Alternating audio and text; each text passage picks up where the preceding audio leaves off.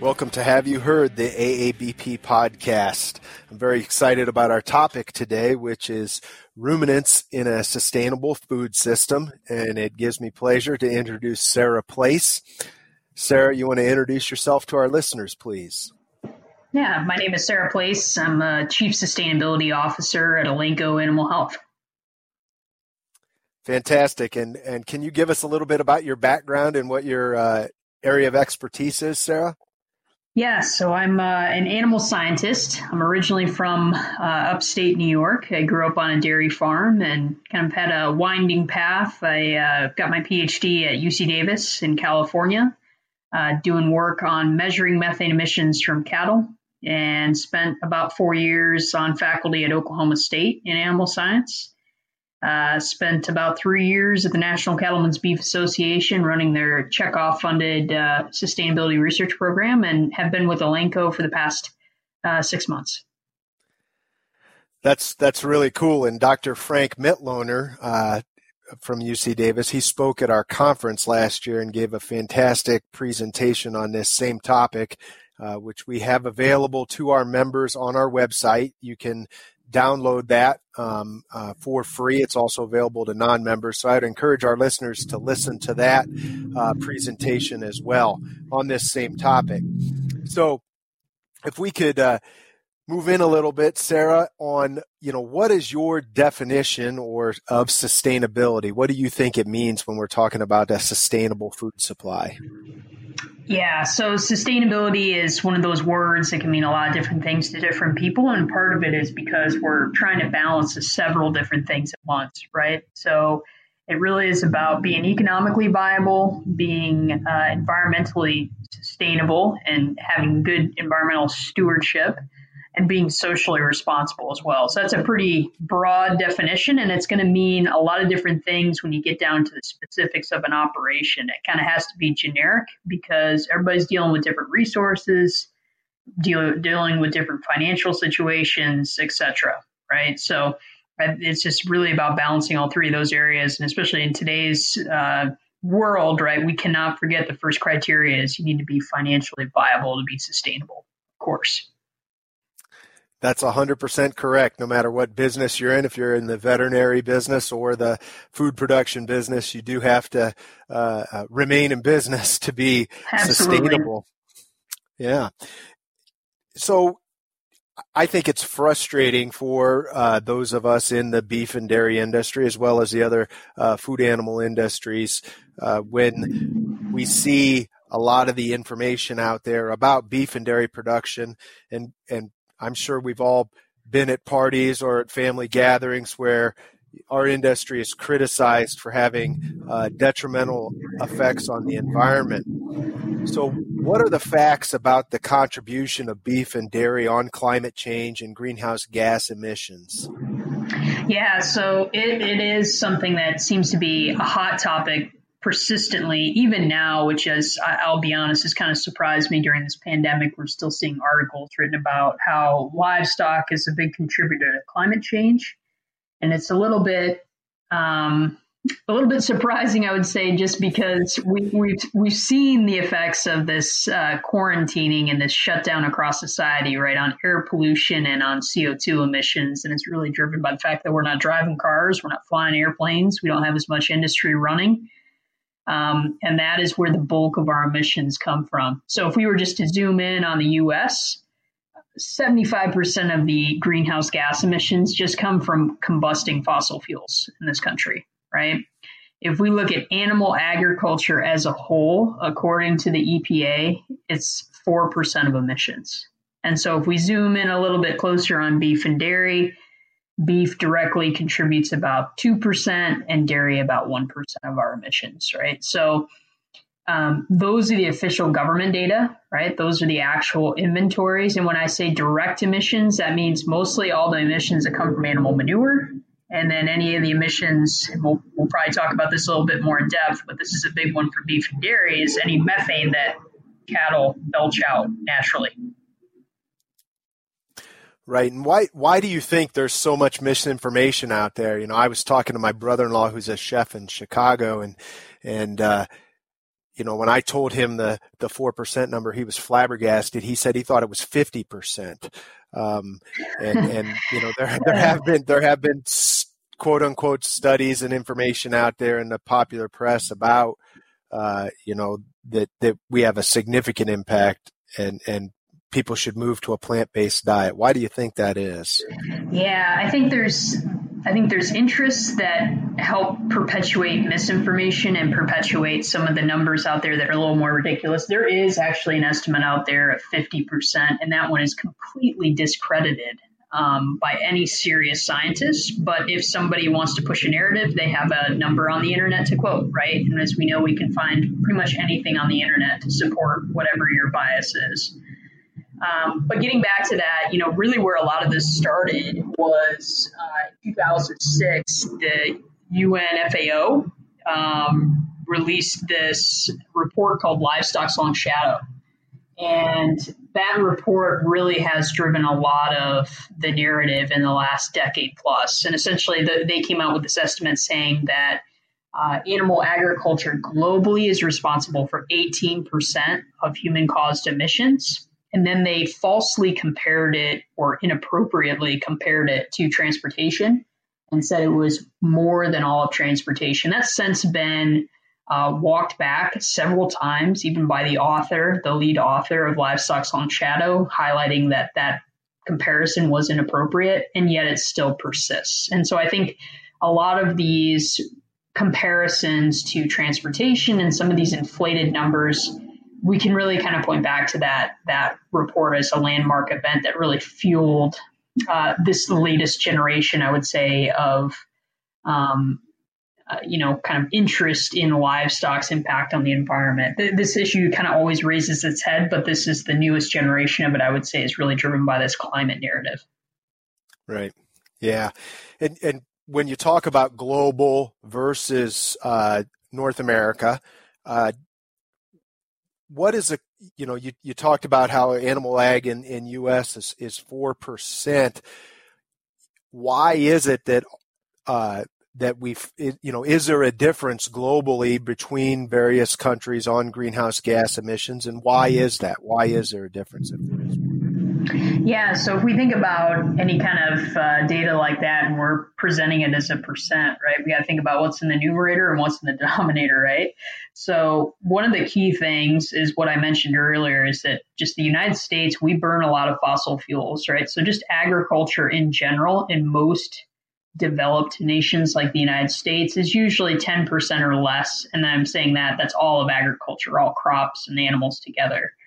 And partially that's because of that dilution effect that we just burn a heck of a lot more fossil fuels than some of our developing country counterparts in other parts of the world, right? They're just not as dependent upon transportation systems and fossil fuel derived electricity, et cetera, right?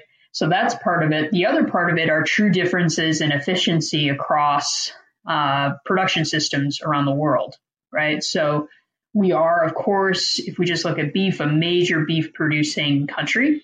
We are the number one beef producer in the world in terms of the total amount of beef we produce, but we're not the number one country in terms of cattle numbers, right? So that's important because that drives that difference in total greenhouse gas emissions that are produced and the emissions that get produced per pound of beef or per gallon of milk.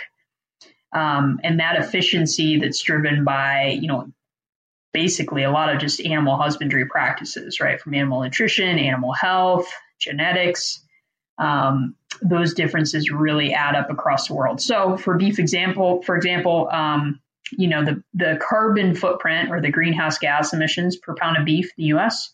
can be 50 times less than other parts of the world. So huge variation that exists.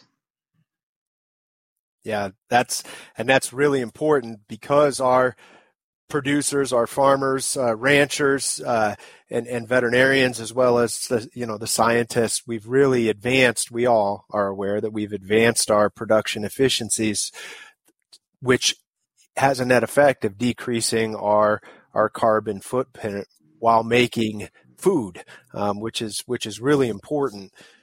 Let's talk a little bit about methane as a greenhouse gas and how that is different from some other greenhouse gases. What effect does methane have? And also, does diet, how we feed animals, influence that? We're all, another item that I've heard discussed around the dinner table at gatherings is well, I only eat grass-fed beef because concentrating them and feeding them grain is bad, is further damage to the environment. So can we talk a little bit about that? Yeah. So methane is a greenhouse gas, and it really is key for ruminant agriculture because this is one of the key reasons that beef and dairy kind of gets a target on its back. It's because of the methane that gets produced, right? So methane, it's a naturally produced gas in all ruminants. So whether we're talking about domesticated ruminants or wild ruminants, whether it's bison or deer, whatever it may be, they all produce methane from their ruminants. And it's not actually the animals, it's the microbes, right? Specifically the methanogens, the archaea that are producing that methane. And it's a natural part of the process. It removes reducing equivalents from the rumen. It makes, essentially rumen fermentation happen, right? So that's really key to understand, removing those quote unquote waste products of fermentation. So in terms of methane and how it acts in the atmosphere, when methane gets emitted, it does have a potent effect at trapping heat in the atmosphere. But the unique thing about methane, especially compared to carbon dioxide, which is the main greenhouse gas, is that it doesn't stick around very long, right? So if you're thinking about cattle out there grazing on a landscape, they're consuming carbon that was once in the air, right, in the form of grass that got captured by photosynthesis. They consume that grass. They emit some of that carbon, a very small fraction of it, as methane, which is 1 carbon and 4 hydrogens. And then after about 10 or 12 years, most of that methane actually gets broken down to CO2.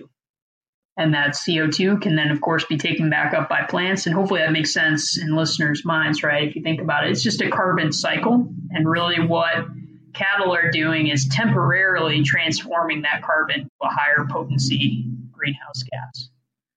So the reason that's important, and this kind of gets a bit into the weeds, but there's some climate scientists that are really trying to emphasize this, is that the way we've been accounting for methane in a lot of these carbon footprint analyses has really misrepresented the whole situation, right? Because of that short-lived aspect of methane, it is not like CO2, but we've been making it equivalent to CO2.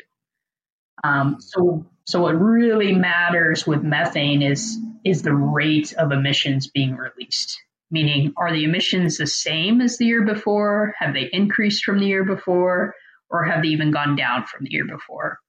So in those 3 scenarios, we know that if emissions are increasing, that is a challenge, right? Because we're actually adding more additional methane on that's being added on top of how much gets broken down, if that makes sense.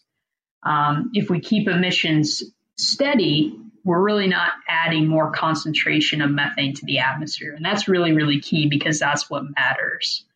And if we're decreasing methane emissions, we can potentially even lower the concentrations in the atmosphere, which actually means a cooling effect.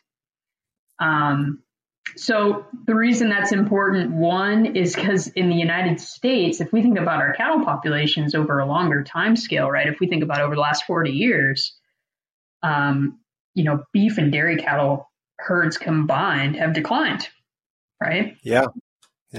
And so it's really hard to point to U.S. cattle production and the methane that comes from those cattle as a source of increasing methane, right? So again, that gets complicated, but there's a lot of great explainers out there. And I think just to kind of beat the dead horse a little bit more, I think one way to think about this is almost like the analogy of a bathtub and the water level, right? In that what really matters with regard to an analogy to greenhouse gases is the level of water in the bathtub, right? And we know if we had water going in and out of a bathtub at the same rate, the water level would stay the same. And this is kind of akin to the situation with greenhouse gases, right? With methane, if we keep that inflow and the outflow the same, the water level won't change. right? So we're trying to keep emissions either steady or slightly declining. And that means we're not adding additional warming. With CO2, we've essentially just been cranking up the inflow of water into the situation, right? We're burning more and more fossil fuels. It's overwhelming our ability to remove CO2, or the drain in this analogy. And that's really what's led to the current situation of increasing CO2 in the atmosphere.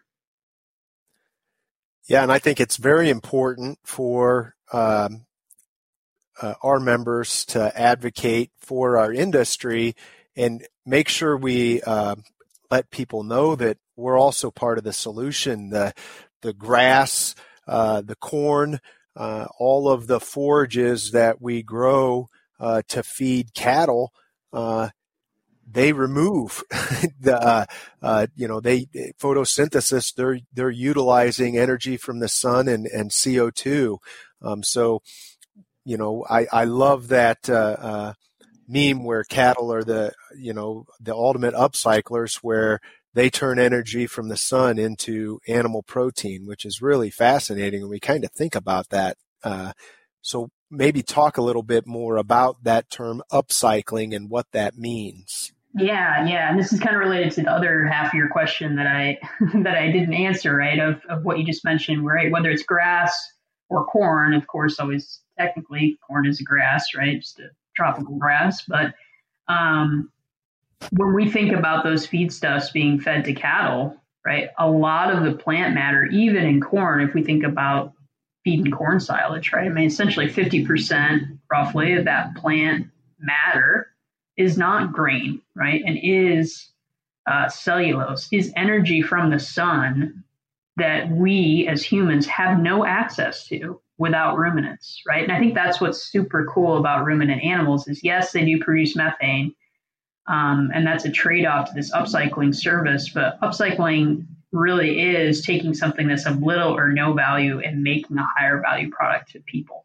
right? So all that cellulose, all that dry matter that we're feeding cattle, whether they are beef cattle or dairy cattle, really adds up, right? And we see that when we express things like feed conversion efficiency a little bit differently, as how much protein is being generated from beef and milk, and the protein value to people, right? How much amino acids there are, the essential amino acids, and how digestible they are compared to the same criteria of the feed inputs going into the animals.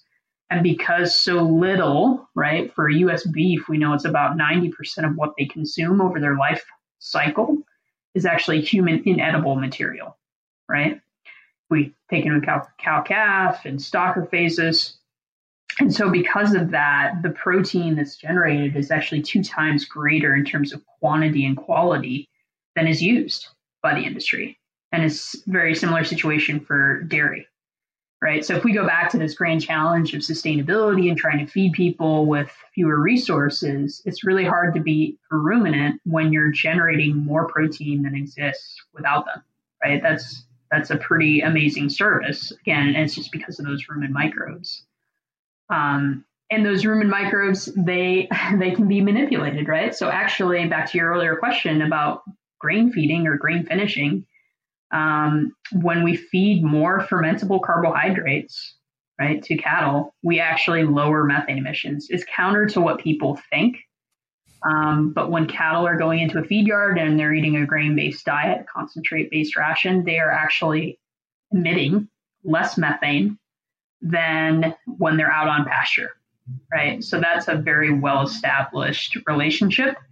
And it really just comes down to the more fiber that's in the animal's diet, the more microbial populations it supports that produce hydrogen gas, less propionate, and essentially we're just not capturing as much gross energy in the feed stuff in the animal itself, and we're emitting more as methane. And that's something for people to realize, right? Even if you don't care about methane from a greenhouse gas perspective, it's lost feed energy, right? So there's an advantage there. If we can lower methane emissions, we should be making cattle more feed efficient by capturing more feed energy in the animal itself.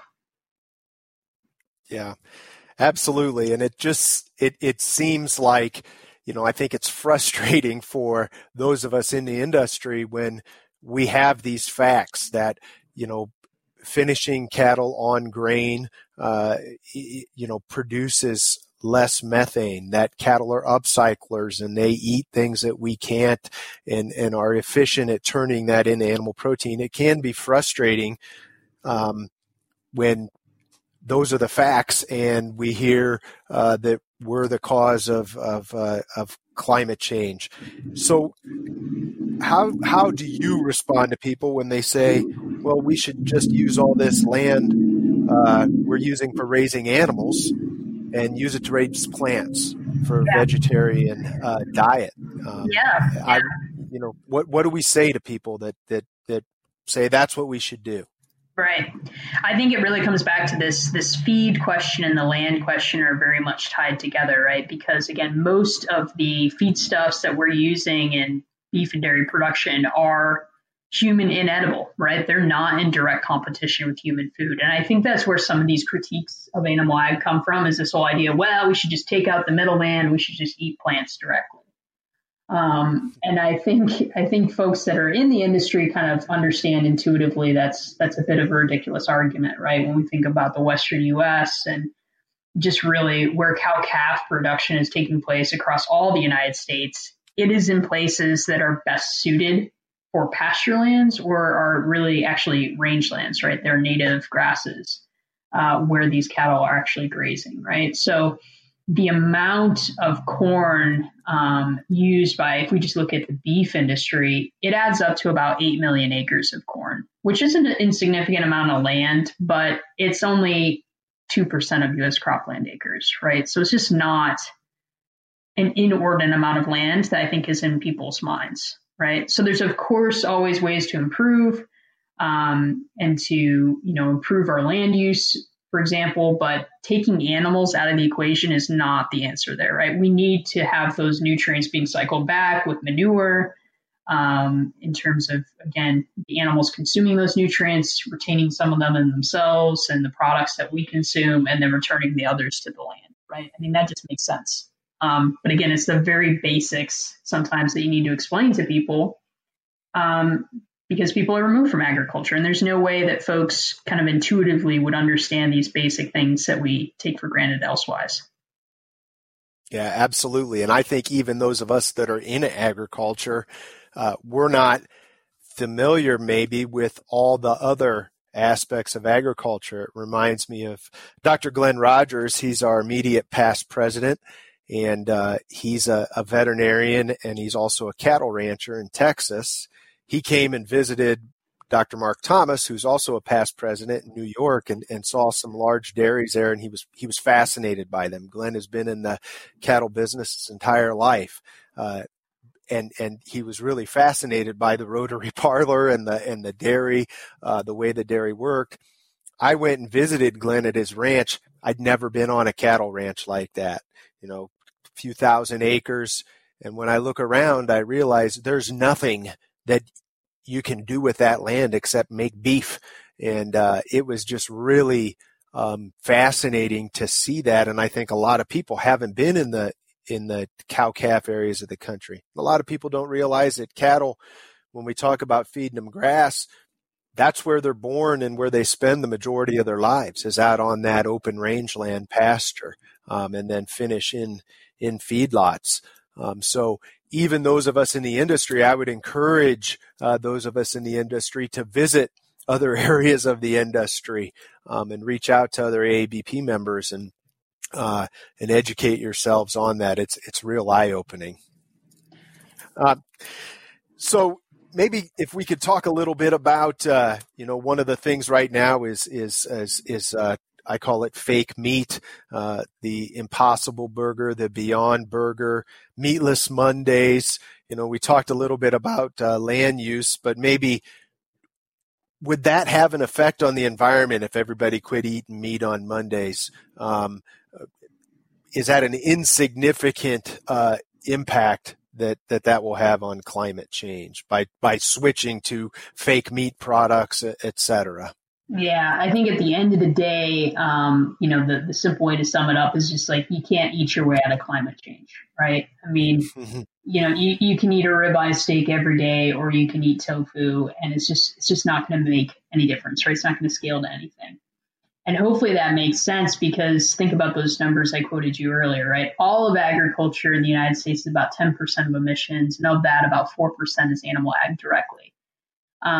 There are consequences of massive shifts that are unrealistic, right? The idea that everybody's going to go vegan or vegetarian, right? You don't just get rid of animals automatically, and you just don't eliminate some of the practices in agriculture that do generate greenhouse gas emissions. Cropping itself generates a lot of greenhouse gas emissions from the soil and the soil microbes. So that doesn't just go away. And a great study kind of looked at this. And again, it's unrealistic, but it puts an upper bound on what's possible. And these two scientists looked at this situation of what if every American went vegan and we somehow eliminated all animals, all farm animals in the United States. I always kind of joke we have one final barbecue and then that's it in this situation. Right? So after that's done, right, the final barbecue, what actually takes place? And what they estimated is we would reduce greenhouse gas emissions by about 2.6 percentage points in the United States, but we would create a food supply that produces more calories and more pounds of food, but doesn't produce enough essential nutrients to actually nourish everybody with just the food supply that we have, right? So a key nutrient there is vitamin B12 that is only found in animal source foods like beef, dairy, pork, chicken, all those products, right? So that's super key, is that we have to think about these trade-offs between nutrient density and greenhouse gas emissions. And I think that's kind of a basic fact, again, that people don't really think about, is that if you look at the environmental impact expressed per pound of food, typically animal source foods do have a higher impact, but they also tend to have more essential nutrients per pound, right? If that makes sense. Because animals are they're just concentrating nutrients in plants, and they're eating plants that are either truly inedible to us or stuff we don't want to eat, right? I mean, we could eat a corn soy diet if we had to, but I think most people would rather eat bacon, right? I mean, that's just the way it is, right? And again, I think that basic fact that we just really, with agriculture, all we're doing, again, is harvesting solar energy and then just transforming nutrients in different ways. And plants and animals and microbes all interact in that process. So, back to this idea of plant-based meats, it's another choice for people, and that's good to have choices and variety in people's diets. But it's just, I think there's a lot of marketing language out there that's positioning these products as a solution that, one, I think is divorced from actual consumer behavior and how much people are consuming these products, and if they're actually ever supplementing or substituting, meat. And it seems like the evidence on that is pretty slim to none. And two, it's just that back to that idea of if everybody goes vegan, it reduces it by 2.6%. So what difference does one person going meatless on Mondays make? Probably zero, right? Because that meat's going to be eaten by somebody else. And it's not going to, your example, it's not going to send a signal back through the supply chain for a rancher in Texas to not breed a cow, right? Yeah. And that's ultimately what they're arguing is going to happen. I see no evidence for that at the moment. And just to wrap that up about this question about thinking about how to communicate to people, I think this plant-based movement is a great way to kind of be a little bit provocative, but have that conversation starter to say, we already produce plant-based meat, right? It's called beef, right? Beef or pork or chicken, right? These animals consume plants, and then we consume their products, right? And this is the way that process actually works, right? So I think that's what's really key, is just getting back to the basics of agriculture. And we probably shouldn't assume that people know too much. And I think that's part of the challenge is some of these arguments are really based on fundamental misunderstandings of the basics. Yes, absolutely. That's fantastic. I just really, really like this topic, Sarah, and appreciate you talking about it today with us.